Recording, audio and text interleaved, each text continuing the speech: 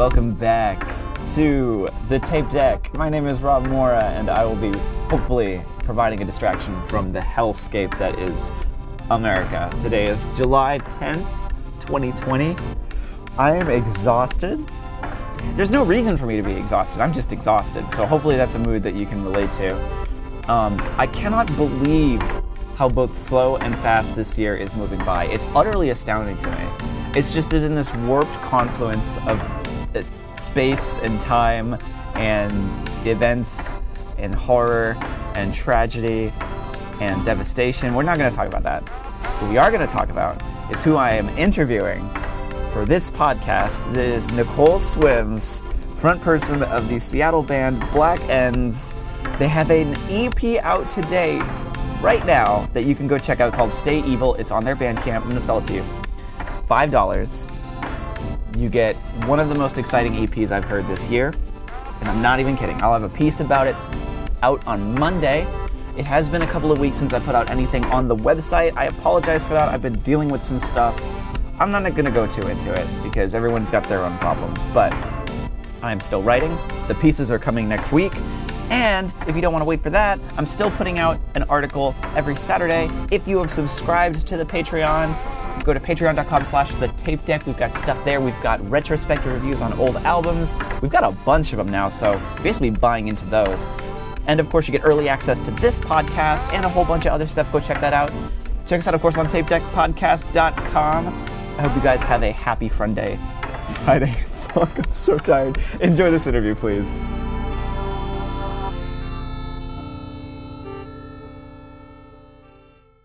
Today with me on the podcast, I've got Nicole Swims. They are the lead singer / guitarist of highly anticipated Seattle band Black Ends.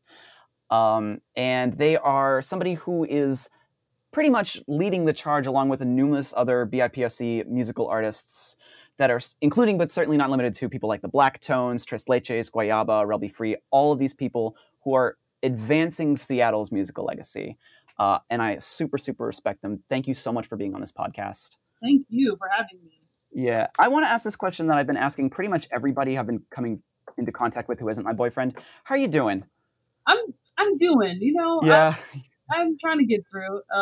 Today has been a good day, but some days are better than others, I can imagine. Are you still in the middle of complete quarantining, or are you working at the moment? I'm not working right now, actually. Oh, good. Yeah, this is kind of great, but it is one of those weird situations. I feel like we're 3 months into this quarantine and we still are in this complete unknown period where we're all wondering, like, should we go out? Should we work? Should we try as hard as we can to stay inside? Like, how much do we risk? Like, I feel like it's just a constant source of anxiety for so many people, myself included. So I feel like... Yeah, I was scared to go outside before this, and now it's just... Oh my God, fucking seriously. So I'm glad to see at least that today was good. I feel like we just sort of got to take it on day by day nature. Yeah, truly. Yep. Yeah. So let's talk about this band for a second because, oh my goodness gracious. So backstory, I first heard about Black Ends when I interviewed Antonioni for the podcast a few months back, I believe, because I know that they did a show with you. I forget if they were or not, but it was at... Oh, Christ, was it the Sunset? Yeah. I'm not sure. Yeah. Yes, excellent. Sweet, I got it right. Happy And then I checked you guys out. Sellout was phenomenal. Thank you. Fucking great. I mean, you don't have to take my word for it, though, because people like KXB, Artist Home, they've all written about it. It's fantastic. And now you've got a new EP that's coming out. I believe this podcast is coming out today, or of course it's coming out today, but it's coming out July 15th, which is the date of the EP comes out. So it should be out for everyone to listen to. It's called Stay Evil. I haven't listened to it yet, but I have pre-ordered it and I'm so, so excited for it. But they did have their first single out Monday morning. So that's what I'm listening to right now. Super excited for it. How long has this been in the works for? I guess since last year, right? Yeah. Since last year. I think that we kind of started doing it right after we released Sellout. We kind of just started working on new songs. We played a lot of shows after Sellout released, and then we kind of were like, hey, we should just release another EP in a couple months. So we just started working on that, like maybe like 4 months after Sellout came out, and wow. yeah, That's crazy. Just right back into it. Yeah, right. Yeah.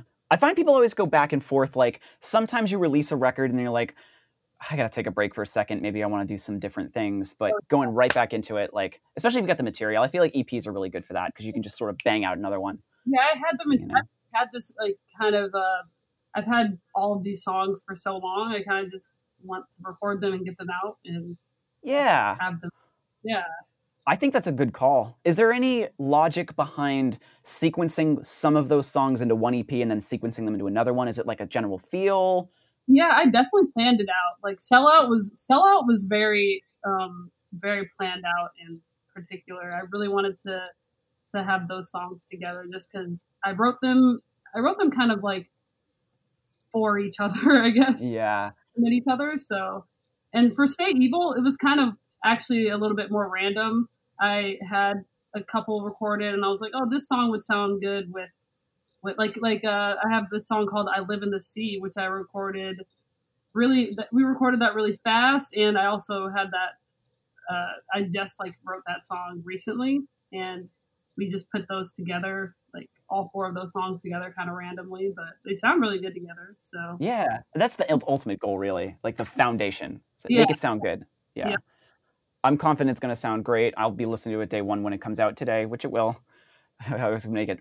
I'm fascinated with the title of the EP. The EP is called Stay Evil. Yeah. What does that imply? Is it like an order? Is it a taunt? Is it just like a simple admission of the world around us? It's kind of for the title song. It's called Stay Evil, and the reason I wrote that was to basically to get back at your abusers. Just stay evil to get even, basically. Yeah. Interesting. Ooh. Yeah. So like just getting even with the people that have wronged you, basically, and just staying vigilant and trying to like maybe like kill them with the kindness, I guess. Yeah. So it's like almost like a term of resistance. Yeah, definitely. I think, yes. Yeah. It's almost for a title called Stay Evil, it sounds very empathetic, almost to the people who have been abused like that. Mm-hmm. Interesting. Ooh, I really like that. Thank you. So the first thing I think, well, there's 2 things I think most people, I'm speaking for most people here, I guess, and I should be, but the things I mentioned, or the things I noticed, the 2 things I noticed listening to your stuff is the specific guitar tones you use and the voice that you use. And I guess that's part of the uniqueness I think that comes to the band, is that I really don't know how to describe it. I know places like KVXP have described it as like kind of clogged sync, like kind of grungy a little bit. I hesitate to use that word, but like gunky, I guess. Bubblegum stuck to the bottom of your shoe. Yeah, there we go. Yeah, I think that's super accurate, you know. Is that just something that you sort of had in mind when you started the project, or did you discover it in a certain way, just fucking around? Like, I was kind of like fucking around, and I was like, wow, this really sounds like, it doesn't sound like pop music, but it's kind of just, it's just gross and hooky. Yeah, it's hooky, exactly. Yeah, exactly. It's very hooky, and the guitar kind of makes it sound a little more gross. So I thought about the word gunk pop and put it together, and I was like, yeah, that I think that works out well. I love it. It's like, I feel like that is a new thing that people not necessarily have started to, because I've been doing it for a while, but I see a lot of bands inventing own genre words for their own music, which I think I totally 100% support, because I fucking can't stand genre labels, especially nowadays. I can't either. Music is not meant to be organized anymore. No. You know, it's just, everything is just just find some words that describe it and then be like, oh yeah, that's exactly what it sounds like. It doesn't need to refer to anything else. Exactly. You know? And then the voice, like this very specific, like, I don't even really know how to describe it. Like, I can't really come up with an analog. It's just real low and malleable. And yeah, it's weird. Was there any influence that your voice is based on? Like, where did that come from? I'm really influenced vocally by Jeff Buckley. I really love his voice and just the way he uses it as an instrument, and well, I mean, a voice is an instrument, but he just uses it. He uses it to his fullest capabilities, and that's what I really wanted to do. I just was really influenced by him and the way he like hits those low notes and just everything sounds perfect. Yeah, I see that. I hear that. Like, it's the way it's like a waver. I'm not sure what it is, but his voice is a little bit like, I don't know, it like bends around his notes and he uses it really dramatically, and I can totally hear that in the way that you say. Yeah. Fuck yeah. He's a huge influence for me. Yeah. That makes a lot of sense. So I was reading that excellent write-up that KXP did for the new single, and the essay that you wrote as well. Wonderfully done. I always find that KXP is always quick to jump to Kurt Cobain comparisons. They love it, yeah. They love that shit. And it's flattering, obviously. I find it's a little limiting, just because it's like, there's so many different other artists that are in Seattle that you know. Yeah. I definitely agree. I think it's all because I'm just a Nirvana like fanboy, and I just for some reason they're still my favorite band, and I think they know that. Yeah, let's pull it out. They try to like pull that out of that, but I don't feel like Nirvana is my only influence for the sound I have. I really don't. I feel like there's so much more to. I don't know. I don't even really like grunge music as much as people think I do. I just it's a thing that it comes into the labeling thing. I'm not sure. It's like I feel like when an artist comes out of Seattle, there is a weird pull to sort of start to link that to some kind of legacy. Yeah. You know, especially a place like KXP, which are actively trying to make Seattle's music scene still feel mythological. I feel like they try to pull that up. Definitely. You know, a little bit, yeah. And I definitely hear the grunge influence in that music. I feel like a lot of that is just sort of inescapable. A lot of the stuff that I hear coming out of this city has that, and some people try to lean into it more than others, obviously. Like the Black Tones put out Cobain and Cornbread last year, and that was very consciously name dropping that. Yeah, sort exactly. of slotting that, you know. So, yeah. Are you native to Seattle? I lived here when I was a kid from like, I think I was 12 to 17, and then I moved to Idaho. I'm not from Seattle, like I wasn't born here or anything, but Idaho, then I moved to Alabama, then I moved back to Washington when I turned 20, I don't remember how old I was. I think I was 23 or 24. I find there's so many people that move around that age because it's just time for a change. Yeah. Oh yeah. You know. Yeah. I was the same way. I moved here when I was 23. Okay. So, nice. Yeah. Yeah. So that makes a lot of sense. You know.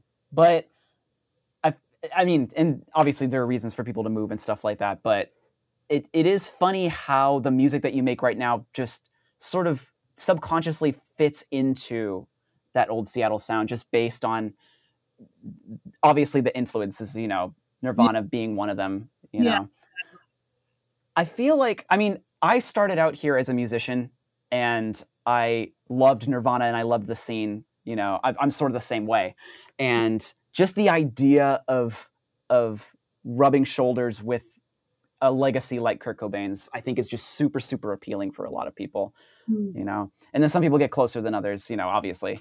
Yeah. But I think that is one of those really appealing ideas where it's like I could represent in a way that this person did. Yeah. I just want to write good songs like that. That's really it. I just really want to write good pop songs like he did. And that's really, that's why I'm inspired by him, because he just wrote great pop music and I love it. So that does come down to why Kurt Cobain has been such an extraordinary influence, is because he really did capture like the ubiquity of pop music, but just done a certain way. I feel like anybody that's attempting to do that, like find a pop angle in this way that's not what pop is supposed to be. Like there's the Kurt Cobain influence right there, and it's super appreciated, you know? Definitely. Yeah. I'm trying to think, are there, in that definition, I guess, are there any other artists that would be technically doing the same thing? I feel like we're going through a weird, like, noise pop renaissance a little bit over the last few years, you know? Just in a whole bunch of different ways. Like, have you ever listened to Black Dresses? I haven't. actually. Yeah, you should check them out.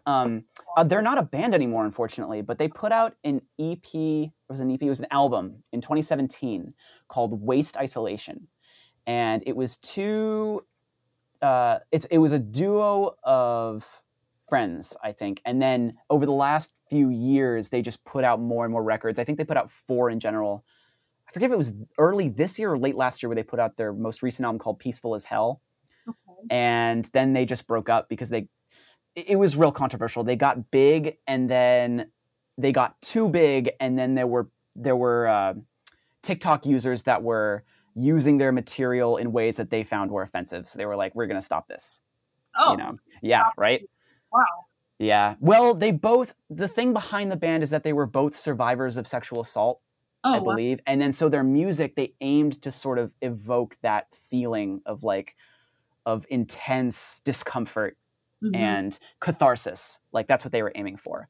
And so they had that angle of noise pop. And what they did had previous influences, like they were basically post-industrial a little bit. Like they used noise in a way that was genuinely shocking but still catchy, Wow. And so I feel like we're going to see a lot of Black Dresses influence, further down the line, considering that they're a broken up band now.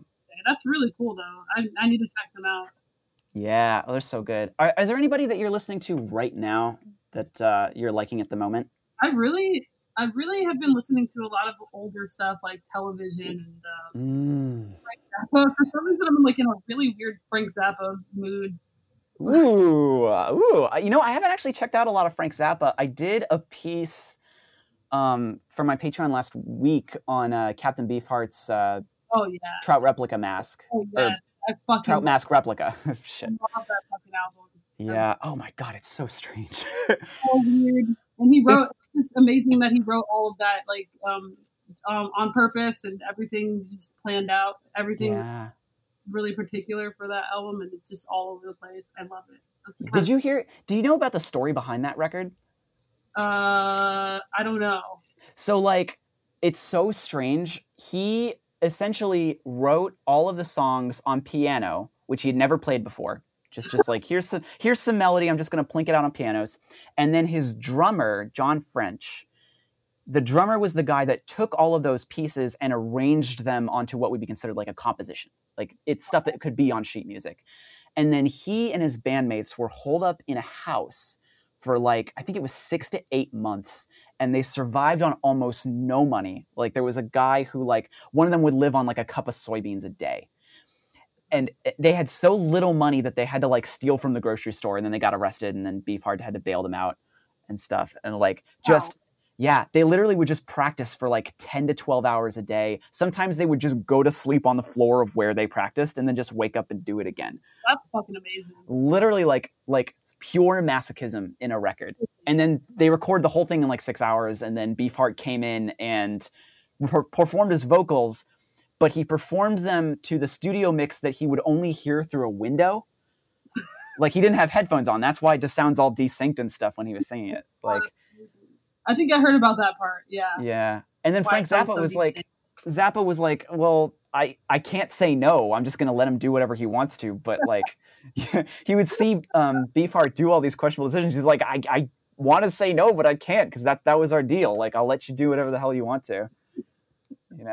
Man, I love that record. Are there any other Frank Zappa records that you would recommend to me? Because I haven't listened to a lot of Mother's Invention or anything. Raj. I also I don't really know what album this is on. Oh, Hot Rats is a great fucking record. Hot Rats? Yeah, that's I don't think that's Frank Zappa. I think that's the Mothers of Invention. Is it? I don't know. Yeah, his band? Yeah, but I'm gonna look it up again. Oh, that actually is a solo album by Frank Zappa. Okay, cool.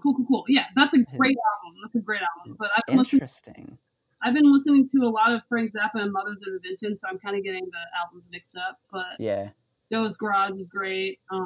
There's a song that Frank Zappa has called Black Napkins, and that guitar riff is truly the best fucking, oh my God. Holy shit. Okay, that alone makes me want to go check it out. Because I'm so down for a guitar riff from that era. And from that era, obviously, everything's so new, so it'll come out of nowhere. Like, I love shit like that. Like, right at the end of Trout Mask Replica, there's a song called Veterans Day Poppy, and it's like a 2-part song, and the last part is like this weird, oddly structured, like incredibly beautiful, like almost post-punk riff, which is dumb because post-punk, not even punk was a thing back in '69, but it sounds like it could have come out of any post-punk band from like the late '70s. Yeah, I really love that album. Yeah, so great, and it's so hard to describe. Like, as I was writing that piece, I was like, well, what the fuck do I say? Like, it's so you even now I hesitate to actually describe what it sounds like. Yeah, you know, it's really truly just abstract, beautiful art. It's just... But even that is like, if you just say abstract and beautiful without hearing the album, I would think like, oh, it's like ambient music, you know, or like something. Like, it sounds like 3 different guitars playing different things, but they all sound like they're supposed to be. It's hard to describe, you know? It's just warped beauty. There's also another album called Freak Out by Mothers of Invention that's really good. And ooh. I think there's one called Mr. Meat, and that's great. Oh shit. All right, this is a lot to take in. I'm going to I don't want to be wrong. Hold on. No, please, don't worry about it. On like Joe's Garage, I kind of hate the album cover because he was like doing blackface, but it's a good album. Yeah, fucking Christ, right? Yeah. Oh, that's Uncle Meat. It's on Uncle Meat. Uncle Meat. Okay. Really good. Cool. I'll have to check it out. Yeah. While we're on the cover of album art, so I noticed that the stuff that you've released, at least the stuff that I've seen on Bandcamp, all has this strange, I don't want to use the word Salvador Dali because I feel like he's overused, but that surrealist, kind of almost body horror concept that it sort of infiltrates all of your album art. Like the cover of Stay Evil, for example, is kind of like Picasso on bath salts. Yeah. A little bit. I love that description. That's great. Is there any reason why you're sort of consciously linking that surrealism to your work in general? There's not really a reason. I just really love art that just looks pretty fucked up. I just kind of want that. I don't know. Just I really like just like you said, body horror kind of. It makes a mark. Yeah. You know, you look at it and then you remember it because it's just like, especially if it's well done, you know, because you can throw like a bunch of limbs or whatever onto it. But like, to me, again, not to bring it up again, but it does sort of reference the old Seattle, like the late 80s, like when the old Sub Pop, when they were all doing like the sort of same kind of body horror-ish, like acid based, you know? Yeah. I feel like Stay Evil's album cover does look kind of like acid based. Like it does, yeah. Yeah. Oh, I'm super into it. It adds a lot. Thank you. Yeah. I really didn't realize because the Sellout album cover, I didn't realize what it was going to look like until I actually like received it. So I go in that direction with Stay Evil too. Just faces being all manipulated and fucked up. Was it a contracted piece? What'd you say? Was it a contract? Like, did you commission it? Yeah. I actually asked my a friend I met off Tumblr. Actually, she's a really cool artist, I think they're pronouns today. They're a really cool artist, and I asked them if they would be down to do an album for me or an album cover for me and listen to my music while they were doing it. So, cool. Yeah. So, did they listen to the music and then paint the album art afterwards? Yep. Wow, that's fucking sweet. No, I thought it was so cool too. That, I think, is how you should do it. Like, that is ideal. Like, have art that is influenced by the music. Yeah, exactly. That's what it just turned out exactly how I pictured it, and I love that album cover. Stay Evil is a little bit different. I was looking around Instagram for good artists that I just some weird surreal artists that I liked, and I found this artist called Wayne Horse, and he does some really weird shit. Really weird, but this cover I saw, I was just like, that has to be Stay Evil's cover. It looks kind of classic, like the way it's painted. It looks like an oil painting. I think it is. Bit. Yeah, it is. Yeah, so it's got that not archaic. What is it? Classic. It's got like that classic. Like it feels like it could have been painted back during like Van Gogh's period. Yeah, like there is something very like not modern about it, which is cool. Definitely, I really love it. I'm really stoked about it. Yeah. Oh Christ, album art really can make or break a record sometimes. Oh my god, it really can. There's oh my god, do you know who Danny Brown is? Oh yeah, Danny Brown the rapper. I didn't listen to one of his albums for so long because I hated the album cover. Which one was it? I think it was hold on. I think it was what the fuck is it? The Hybrid? Is that it? The Hybrid. Yeah, it's called The Hybrid. I think it might be like a, I don't know, mixtape. I don't know. It's an album. It's just. It was his debut. Wow, that is really bad cover art. Oh my god. Great album though. Like I finally listened to it and I was like, why was this album cover? I have a sick fascination with bad cover art. I don't know what it is. It's just, well, it's funny too, because I think a lot of hip hop and rap in general, I think will really lean toward a specific aesthetic, especially the old hip hop, like it'll be like clip art, like obviously photoshopped in flames and stuff. And I think there's something very definitive about that, It really is great though. I really love album covers that look just kind of fucked up. But that album cover, I was like, why? This one, it's basic. Well, it's a robot with a backwards Detroit cap, but but it's just God. It reminds me of like Prince's later records, like how it was just like cheap. Yeah. Oh my God. Yeah. Have you ever been terrible? Have you ever seen? I went on a tear lately, and I used to be really into like modern guitar heroes, like Steve Vai and Joe Satriani when I was in high school. Mm-hmm. And I went back and looked at Steve Vai's most recent cover art. Oh my God. It's some of the worst. Oh my God. It's the taste level is unquestionably bad, but it's like, it's one of those things where I think Steve Vai and people of that guitar forward, like guitar hero culture are very much in like a weird, like anachronistic time period where there are certain qualities of album records that were very popular in an era like the 80s that don't really work in like the 2000s, 2010s. Like that makes a lot of sense. Yeah, where it's just stuff going on everywhere and you have no idea where it's coming from. What's some of your favorite album art that you can think of? Oh, that's a great question. My favorite album art. Let's see. Or at least something that you think of where it's just like the moment you think of that album, you're like, ooh, that album art was so good. I honestly, I'm trying to. I think for me personally, if I could start, there is a record called Quarantine, which is apt, I guess now. But it was released by an electronic artist named Laurel Halo in 2012 on Hyperdub Records. And if you look it up, if you look at the album art, you look at it and you sort of automatically know what the album is going to sound like. It's very like Ghost in the Shell, like Yoko Kanno influenced, like kind of like tech electronics, but it's also got this air of doom about it. And it's a breakup record, but it's also a very like heavy, depressed record. But it also sounds like Japanese like again, Yoko Kanno inspired electronics. Like, and that cover art is fucking brilliant. I looked that up. Wait, what is it called again? Quarantine by Laurel Halo. Okay. Yeah. And I recommend everyone who's listening to go check it out yourself and then check out that record because it's so good. I think I actually have a review of it on the site if anyone wants to check it out. Album covers of all time is Live Evil by Miles Davis. That's a really good one. Live Evil? Yeah, Live Evil. By Miles Davis. I'm going to check this one out. Ooh, all right. Yeah, it's good. Wow. It does feel very of a piece with like Bitches Brew and that era of Miles Davis, which is very like, yeah, I see it. Wow, that is wild.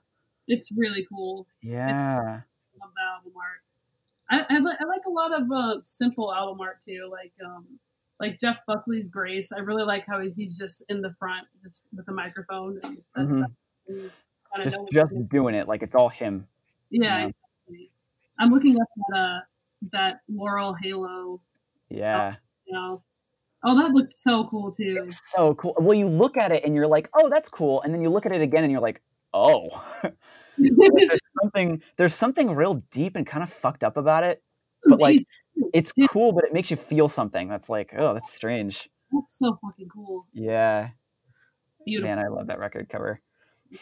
This is great for an audio podcast, but I recommend all you guys go check out this stuff because all of these records are fantastic, obviously. Oh, Uncle Meat has a cool album art cover. Oh yeah, Uncle Meat. Yeah, that has actually a pretty cool album art. Do you go by Mr. Meat or just Uncle? I just Uncle. Oh. Ooh, holy shit. Right? Okay. Yeah. All right. Okay. I don't know if you know of this band, but have you ever heard of the band Nurse with Wound? Yes. Yes. Yeah, so this record cover reminds me a little bit of his, because he used to do all the art, and Nurse with Wound, Steven Stapleton has almost maybe 100 records to his name. He just would keep releasing music since the 70s, but they're all like really phantasmagorical, like actually disturbing, like it's hard to describe, but they're basically like scenes out of a nightmare. Yeah, no, definitely. Yeah, and so that sort of reminds me. I see the influence now. Yeah. Same person make them, or is it just a different artist all the time? Yeah. I'm not sure, but oh my god, their album covers are amazing. They are. Have you ever listened to the music? Yes. Sometimes it's hard to get through. It's actually, I don't know. I feel like it helps me get it helps me get creative when I listen to them. Really I like that. Yeah. I listen to just fucked up shit when I want to feel creative. Have you ever listened to Throbbing Gristle? I have. Oh man, that stuff is. And again, it's like I have a sick fascination with it because there's not a lot that scares me, but something about works like that, where like sonic glitches and stuff like that, like really get under my skin. I don't know what it is. Like, I think I was just scared of the TV when I was a kid or something like that. I don't know. But man, something about that is just, it's hard for me to listen to stuff like Throbbing Gristle and like actual like classic industrial. No, yeah, it is kind of hard to listen to. Yeah, but it's creative fire starter, really. Yeah, definitely. Yeah. But, oh my god. There's also one more. I'm like scrolling through my music right now. One more album cover I like. It's do tell. Locust Abortion Technician by Buttholes. That's Butthole Surfers. Great. It's a great album cover. I love that one. I remember reading. I just got through Our Band Could Be Your Life. And, nice. Yeah, they had a chapter on the Butthole Surfers, and I had not really known a lot about them. I know that I used to play Guitar Hero when I was a teenager, and they had a song on Guitar Hero too, and that's all really I knew about them. Yeah, they had, I think it was Pepper on there. Man, they had some wild shows. I fucking bet. Yeah. Man. I mean, and the thing is that I feel like the way that it's described in the book, which if anybody hasn't read Our Band Could Be Your Life, it is a worthwhile read for sure.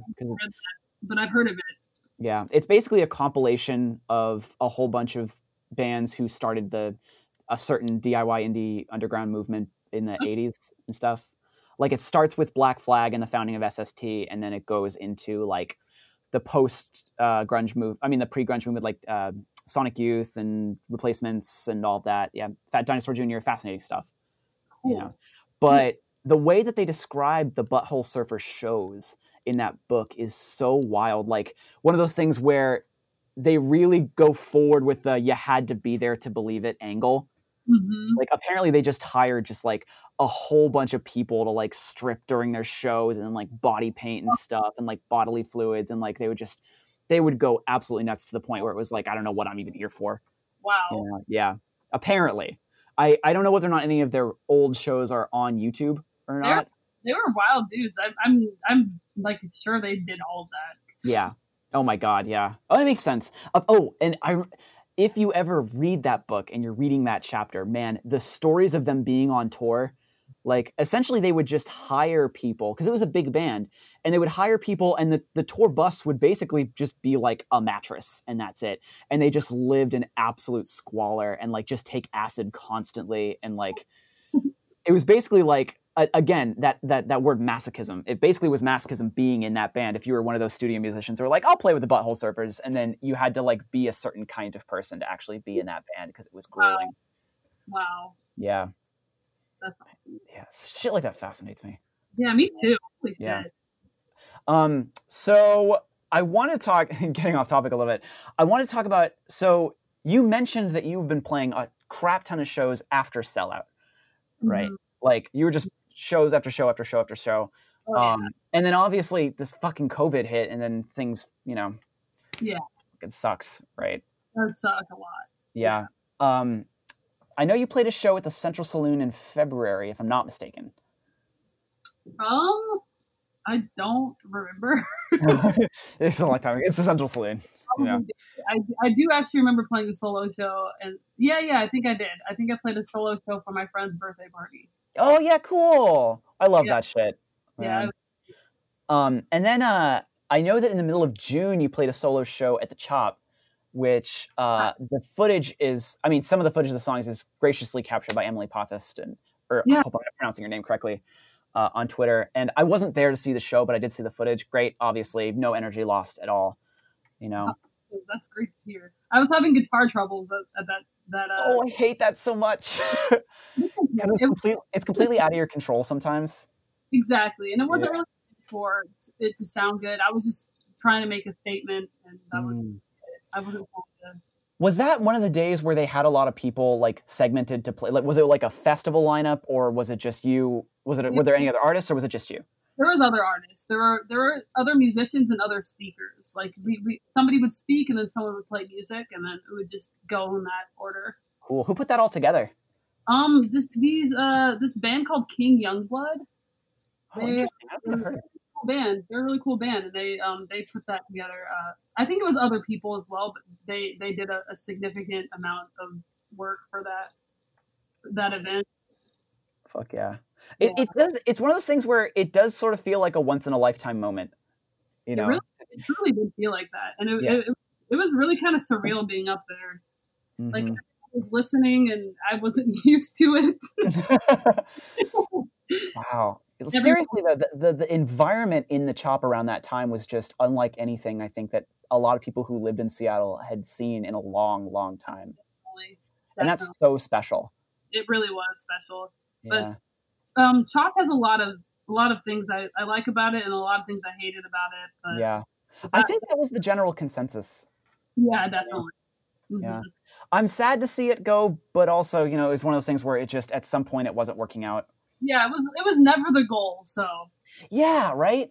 I remember when it was founded, because I remember watching the live streams one night and just sort of being like, "Oh wow, this is happening," you know. And then just obviously it sort of appeared out of nowhere. You know, there wasn't like an organized drive to do it. It just happened, and then people started taking it over and making it something. You know, and a lot of people kind of just kind of ruined it. Yeah, honestly. I think it was a lot of factors, honestly. You know, yeah, I really agree. It didn't help that there was. It sucks because when there are so many Occupy protests like that happen across history, like Occupy Wall Street, for example, or like what happened with the WTO organization protests in the 90s. You know, like it doesn't help that there is somebody who is in power right now and people who are in power who are actively starting to denigrate it. And like, I mean, I fucking swear to God, if I heard one more opinion about the Chop from somebody who didn't live in Seattle, I was going to lose my fucking mind. Like, so that didn't help at all. Like there was already this weird, like we have to fight this notion that people who don't live in the city have of what this is. But then there's also a lot of people who have certain ideas about that just sort of all these ideas floating around that there was no real organized leadership around that. And that's sort of how. Yeah. Fucking sucks. But it was good while it lasted. It was, yeah. You know? There were really good parts to it. There were very good parts to it. And I appreciate that. Yeah. And obviously we're still fighting. you know? Yeah. Yeah. It's a lifetime of a fight. We're not going to stop fighting for a while. Exactly. You know. Mhm. Oh my God. All right. So let me see. I wonder if there's anything else I want to ask about. I think I got everything I needed. And I feel like this is one of those podcasts that's for me just as much as it is for people who are listening, just because when I find a band I really like, I want to know about it. I don't know. It feels kind of selfish to me, but like to me, I like to hear from it first from the artist. So I want to thank you so much for being on this podcast and talking. Of course. Thank you for having me. It's been wonderful. Fun. Yeah. Yeah. I hope that your days continue to be good, all things considering. Yeah. I hope your days are great too. Thank you. And people, go check out Black Ends. Their EP is out today. It's going to be sweet. I can already tell. And go check out all the rest of Black End's work. Sell Out. That song you put out, What? I believe it was called. Yep. Fuck yeah. Go check that out. And go check out everything on tapedeckpodcast.com. We put out stuff. I haven't put out stuff lately because I've been panicking daily, but we'll be putting out more stuff lately. If you feel like supporting us, go check out our Patreon. We've got lots of stuff on there. Nicole, thank you again so much for being on this podcast. Thank you so much. Yeah. I hope you guys have a really good Friday. Stay safe. Have a good day.